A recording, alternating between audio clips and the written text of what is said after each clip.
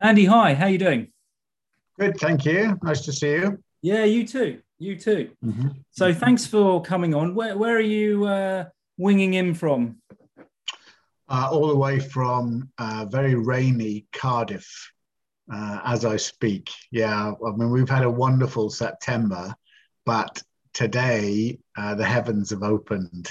And yeah, sod's law, I've got to go out in it tonight. So yeah, Cardiff City, West Brom. So, but yeah, so probably the most wet day we've had for a while, actually.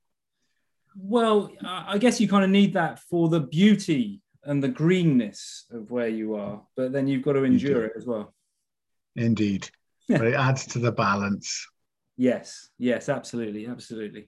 Mm. So again, thanks for coming on. And I heard you chatting with Glenn and Seb, and was fascinated. So I've kind of whisked you over here to have a chat about that and what you're up to. And obviously we both know Steve Rolnick as well. So there was this sort of connection. Um, how did you get into the motivational interviewing side of things? Well, it's an interesting story in a way. A friend of mine who is a therapist said knew of the work I was doing in schools around learning and behavior development. And she said, "Oh, have you heard of Steve Rolnick?" And I hadn't. So I went along to one of his conferences in Cardiff, and it was a 2 day introductory workshop to motivational interviewing. And I was blown away by the connections between the skills and the processes behind MI and what makes for good teaching and learning.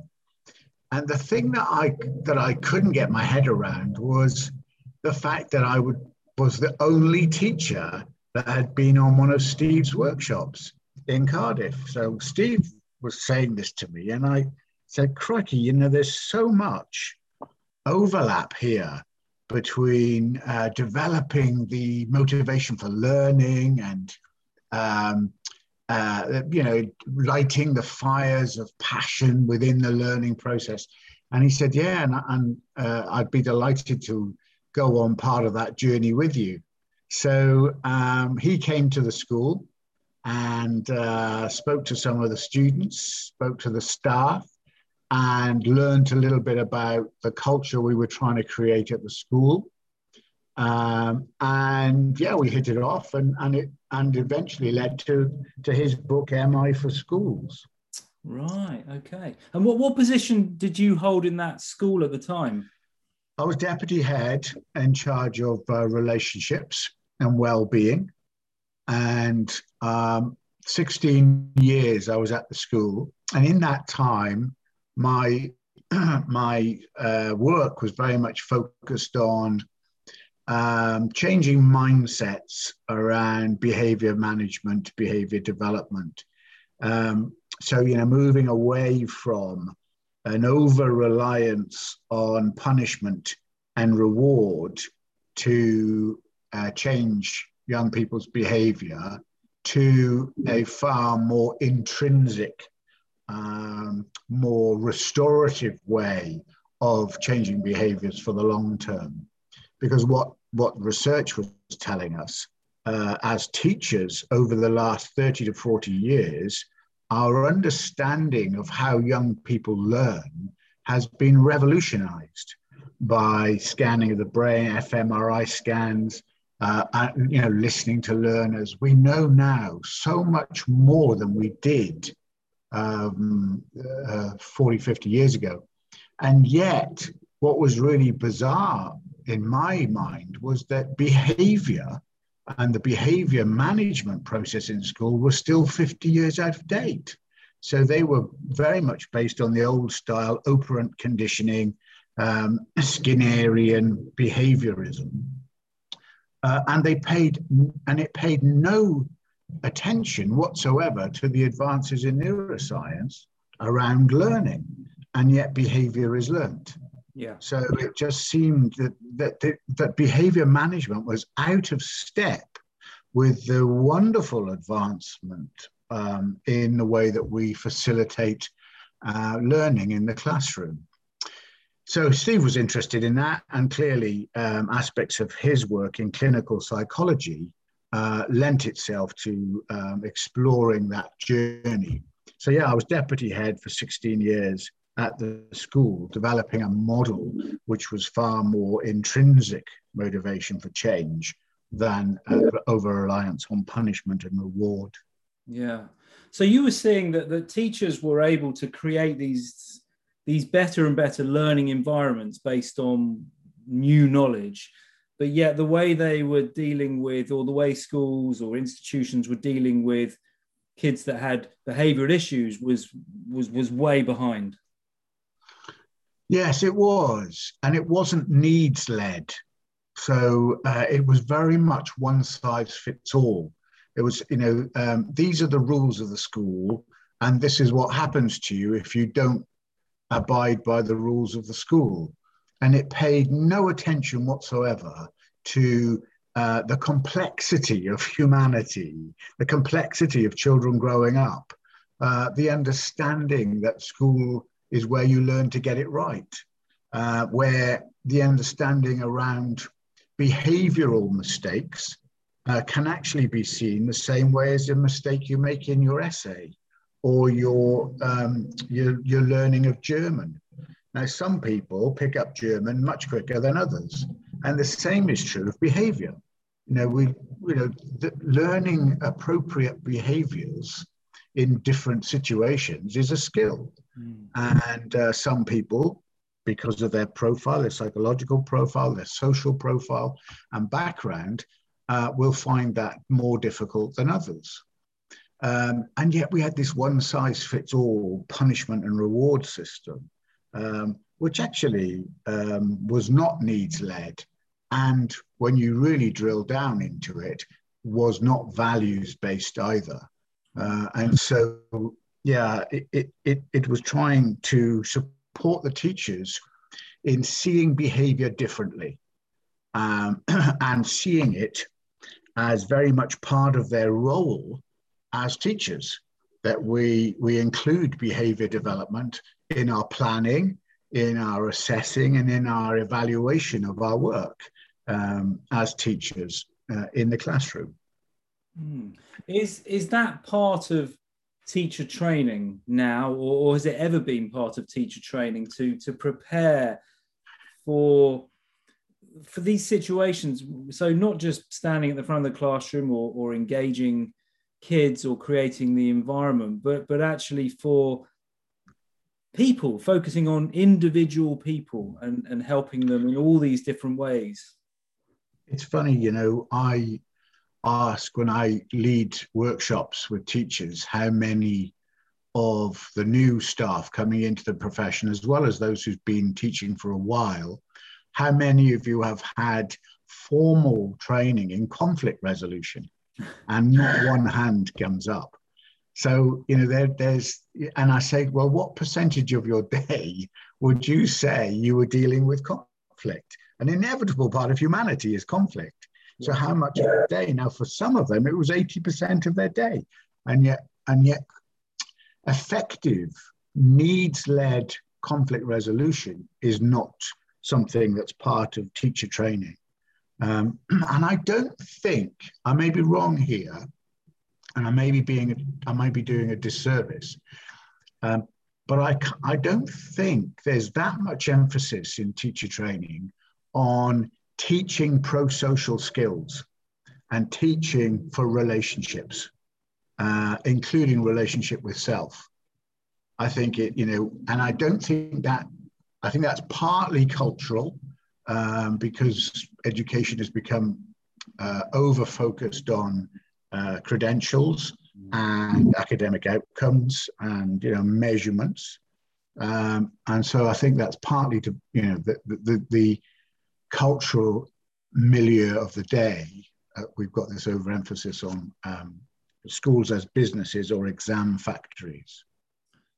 Yeah, I've got kids at school. And I've been to school, so that's my only experience in a sense.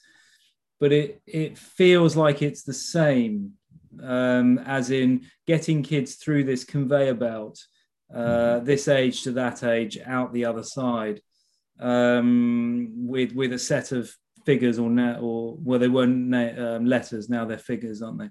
And that's kind of it. Not a great focus on the person. I mean, better, and some schools clearly do a lot of work. They probably tend to be the more private schools, I would imagine.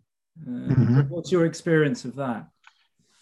Well, there's this emphasis on the solo self in education, where it's a competition between you and everybody else. And in order for you to succeed, you've got to do better than other people.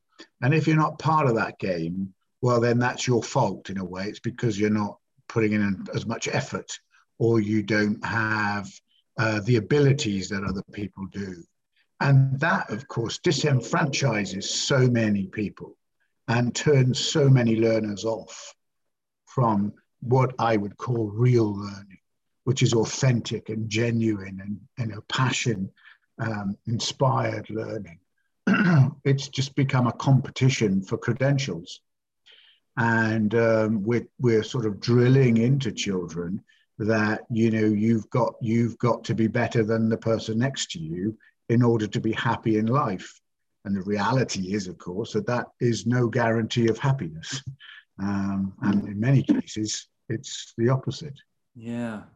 So it sounds then like, in some schools that might have, more of an emphasis on some well-being and how to look after yourself, those kinds of things. But yet still with this I've got to be the winner. This is competitive at every level. It's never going to work, is it? Because it's almost like you're doffing the hat to saying, well, yeah, we've got some well-being going here, but meanwhile, we're still going to drill into you guys that you've got to get your A grades or basically you're no good. And there's a real need, from my perspective, in schools for young people to feel accepted and a sense of belonging. And I think that's a chronic condition that we're lacking in schools, that sense of it's okay to be who I am, to be acceptable as I am, and that I belong as part of an integrated community of learners, and whatever learning means to me. So it creates real unhappiness and a sense of disconnection, disjointedness in young people when they don't feel that they belong, or they don't feel that they're acceptable. Yeah. That when you were saying that and you brought up you used the word, acceptance and being accepted, I got a deep feeling inside me around that. The fact that, you're only going to be accepted in this school if you follow, going back to what you were saying before, these are our rules. This is our mantra. This is our logo. You live by that, then you're accepted. And if you don't, you're cast to one side. I mean, that brings up a really horrible feeling in me. And so many young people will be on the receiving end of that sense of or lack of acceptance. But it's heart-sinking stuff in schools. When the balance is too much favored on academic outcomes, many young people are left out. And that's what's been happening in schools over the last 10 years. Sorry, Richard, are you picking up some noise? Yeah, that's okay. It's all part of it. Part of the fireside chat. We've had neighbours, right. We've had animals, we've had all sorts. Yeah, so that's been my worry. And thankfully in Wales, to a certain extent, the new curriculum has thought about how we can say to teachers, what is your vision for the curriculum in your area? So they're sort of less shackled by this one-size-fits-all prescribed national curriculum, which just told teachers what to teach, when to teach, and how to teach, and so made them almost robotic, where they didn't really need to bring their brains to work anymore. They were just told what to do and when to do it. Now I think we're reassessing that in Wales. How it will go, I don't know, because it very much depends how it's communicated.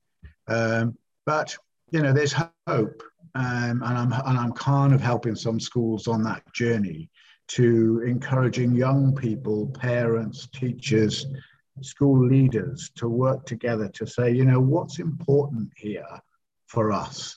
And COVID, with all the awfulness of COVID, it's given us opportunity as well to renew our vows as educational leaders and say, let's go back to what's important. And that is that we have this interconnection with one another and our world. And that in essence is what brings well-being.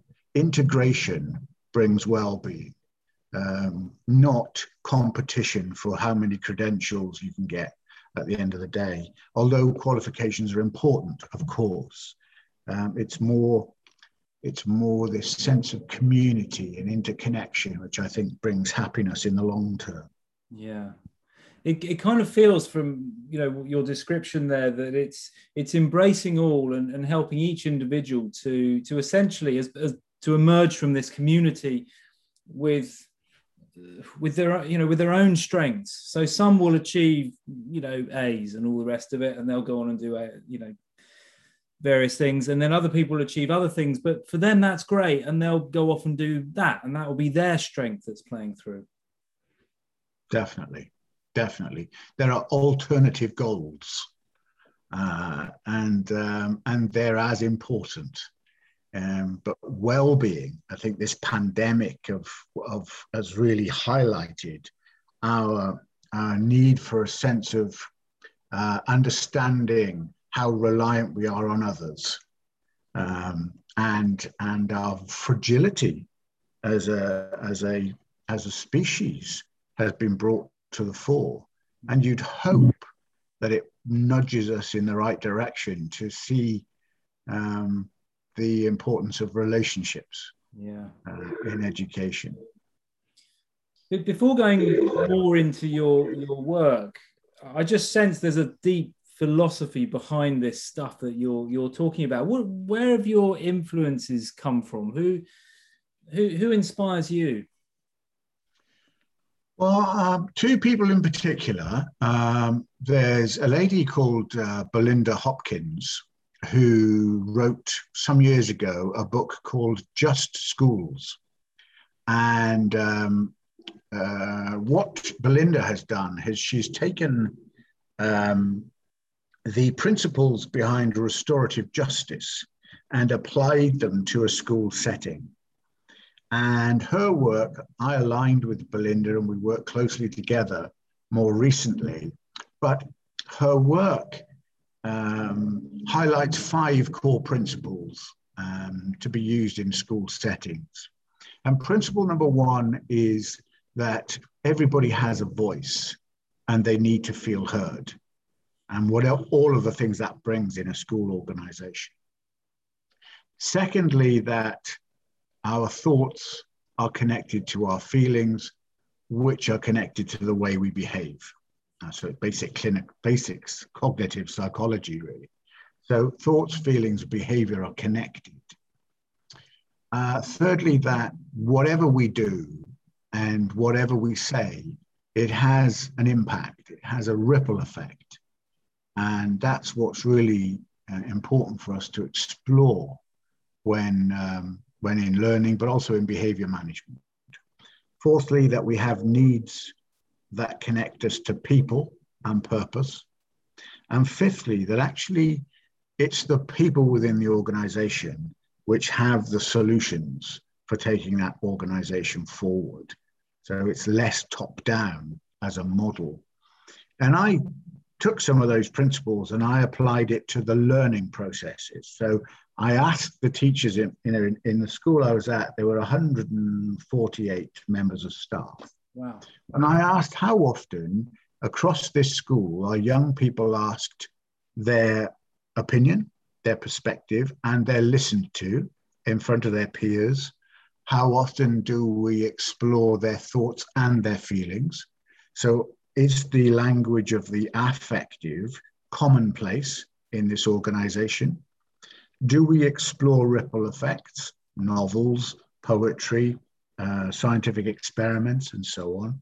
And are young people able to, with confidence, say what they need in order to work at their best here? And are they given the opportunities to lead the learning? So each one of those 5 principles you can see quite clearly linked to good teaching and learning. And that was the part that I developed in school, taking those principles from Belinda. In conflict resolution, and this is the key for me, conflict will happen. And when it happens, you can either see it as a threat or you can see it as an opportunity for learning in a school context. So, asking some questions about what happened, what were you thinking, how are you feeling, who's been affected, how, what do you need in order to repair the harm? All of those questions support what's been going on in the classroom. So behavior management is an extension of good teaching and learning in the classroom. So you don't disaggregate behavior from learning. Yeah. Now that has implications for school systems and school structures. So the old style, pastoral heads, in my experience, were people who had good relationships with children, and so if there was a behavioural difficulty in a classroom, they'd be sent to that pastoral head who already had the good relationship, and it would kind of it didn't solve the problem. It removed the problem, and it wasn't particularly dealt with, and it didn't develop competence and confidence at the point of delivery in the classroom. So those structures needed to change, as well as systems which were clearly not needs-led. So merit systems where, was completely arbitrary. Merit systems where, some teachers gave thousands of merits a week and other teachers wouldn't give one. And, you think of that, the dangers that creates in terms of teaching children to manipulate power in order to achieve what they want. And so, removing those one-size-fits-all systems so that they were more needs-led, more sophisticated, and more in step with our understanding of how the neuroscience of young people's brain develop. Yeah. All of that was happening in the mix. It was quite a large piece of work.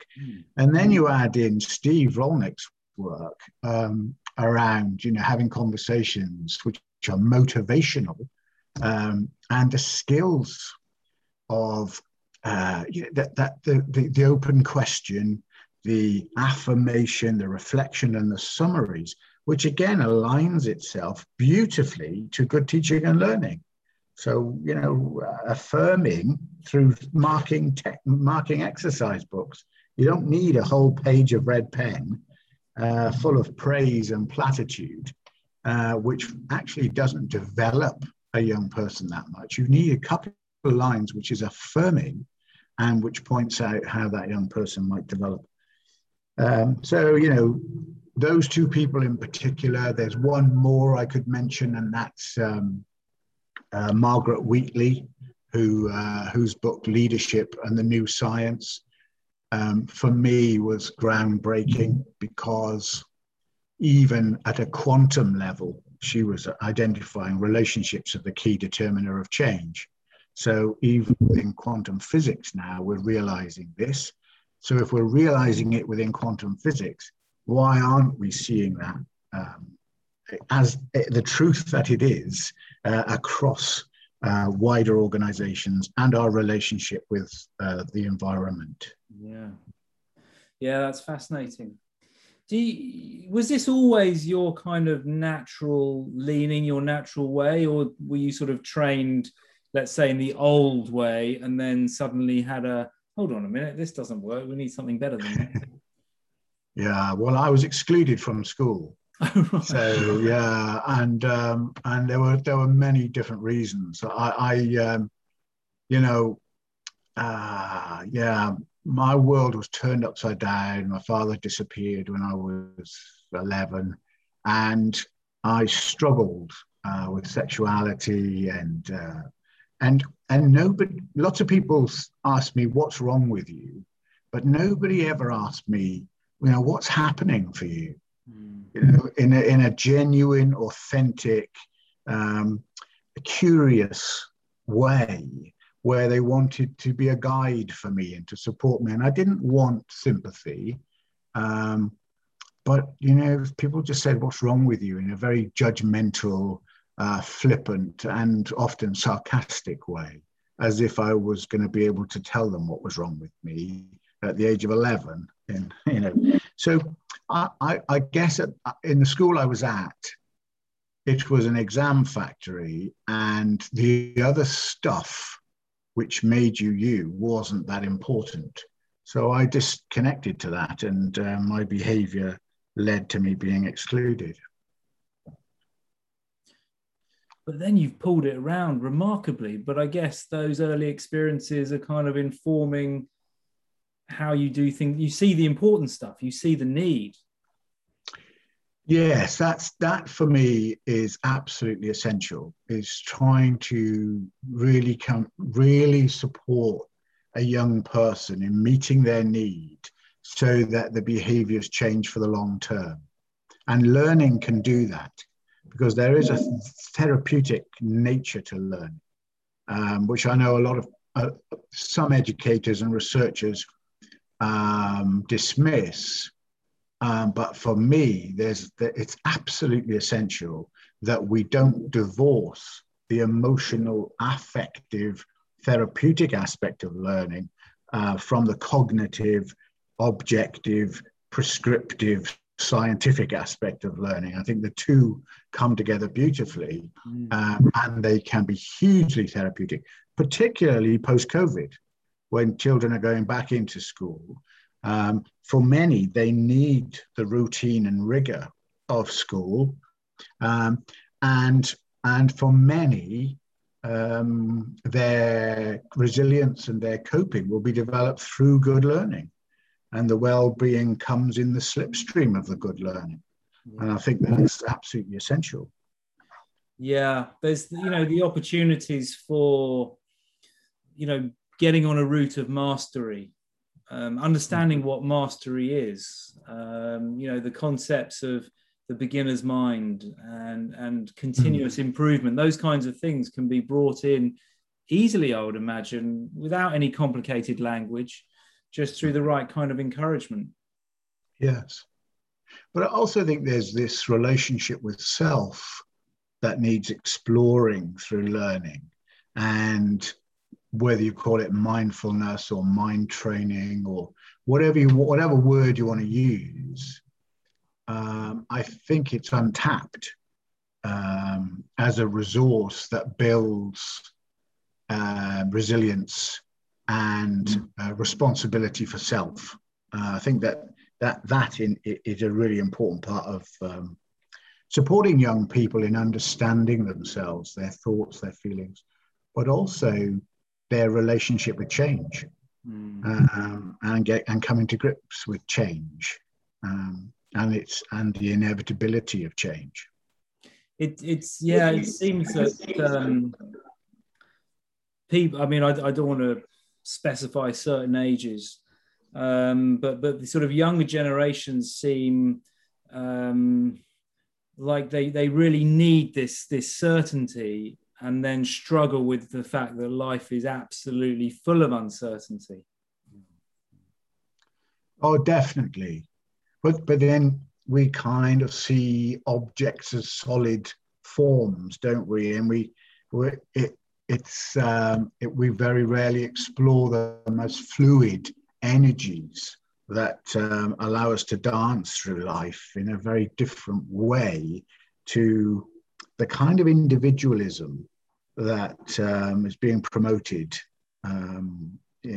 politically, socially, educationally, in life as it is, and it's a sort of a grasping for things to make you happy.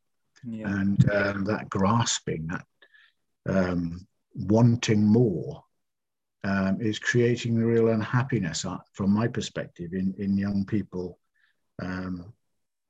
because it's contingent upon so many things. So I'm happy if I've got a good relationship. I'm happy if I've got the right TV, or I've got the right. And actually, there is a happiness that I think comes in learning, which is not contingent upon anything, but on your understanding of yourself as a person of true compassion and wisdom that isn't contingent upon other people's perceptions or things. Yeah.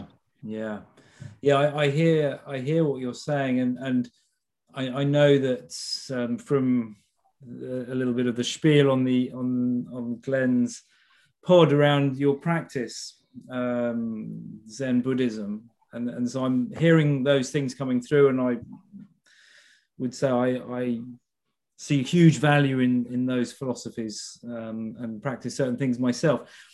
So I can appreciate that. How much of that kind of comes through, or how much of that do you let through in your work?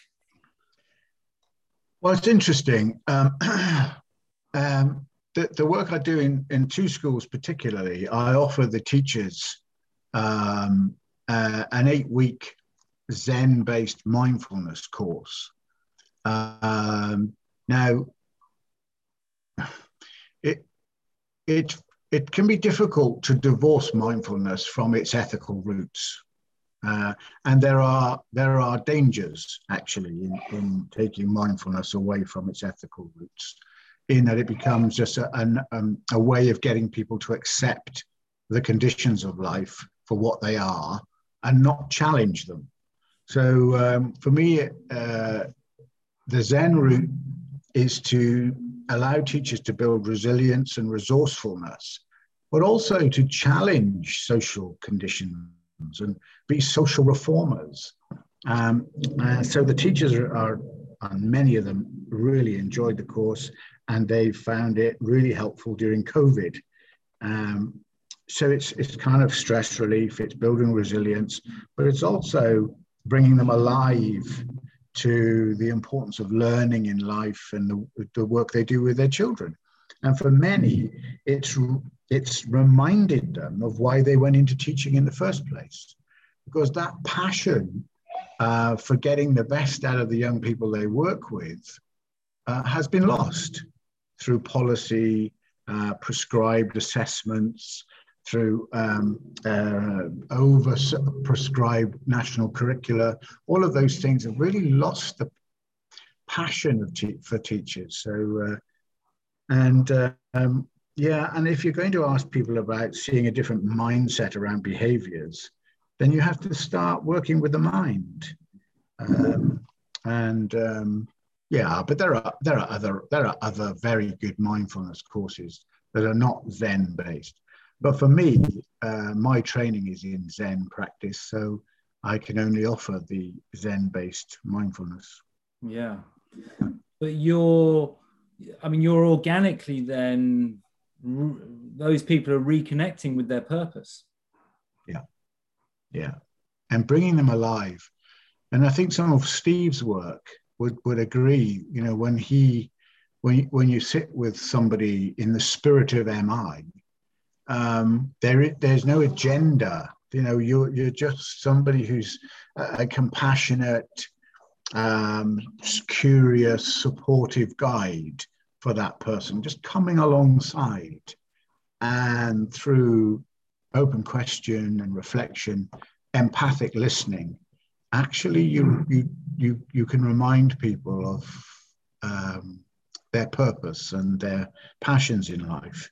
And I think that's really helpful. Yeah, I totally agree.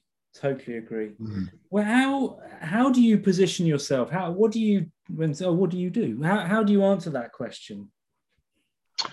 Now, your title, or I mean, yeah, I mean, when I first, uh, towards the end of my time in the school, I was asked by a few local authorities, a football club, Championship Football Club, and a few other organizations, if I may work with them to build relationships within those organizations.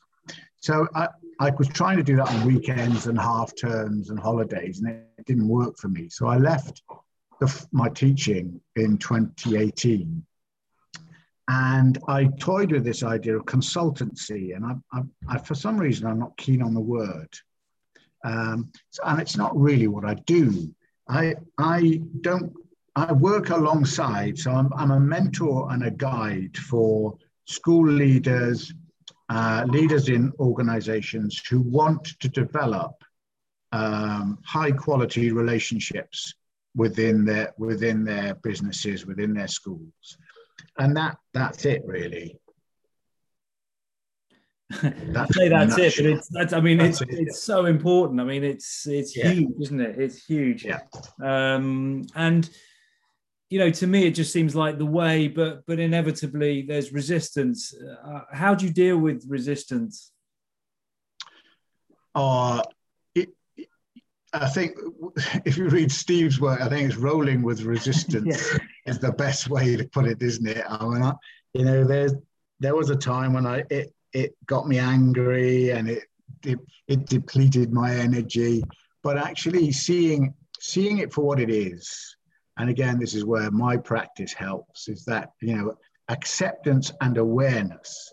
And that doesn't mean accepting it as a doormat might accept inequalities or discrimination, but actually seeing it clearly for what it is, what that resistance is and where that resistance is coming from, enables you to see a way out of it and support others in working with that resistance in order to achieve better outcomes.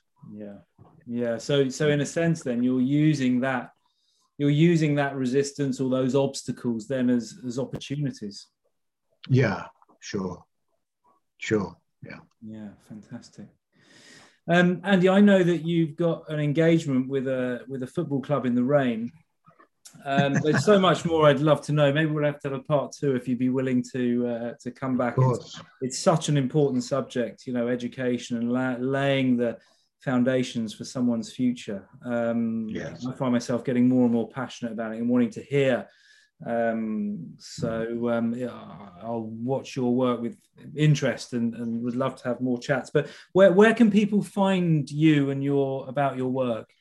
Sure. I have an email, and the email address is connectandy00@gmail.com. And that's how people connect with me, actually. I don't have a website. If I put a website out, I may not be able to meet the demand. There's already quite a bit of demand, so just people can contact me via that email. Okay, that's brilliant. Well, listen, thanks again for your time, well, I hope you get a result tonight. Thank you, Richmond. Take care. Cheers. Bye-bye.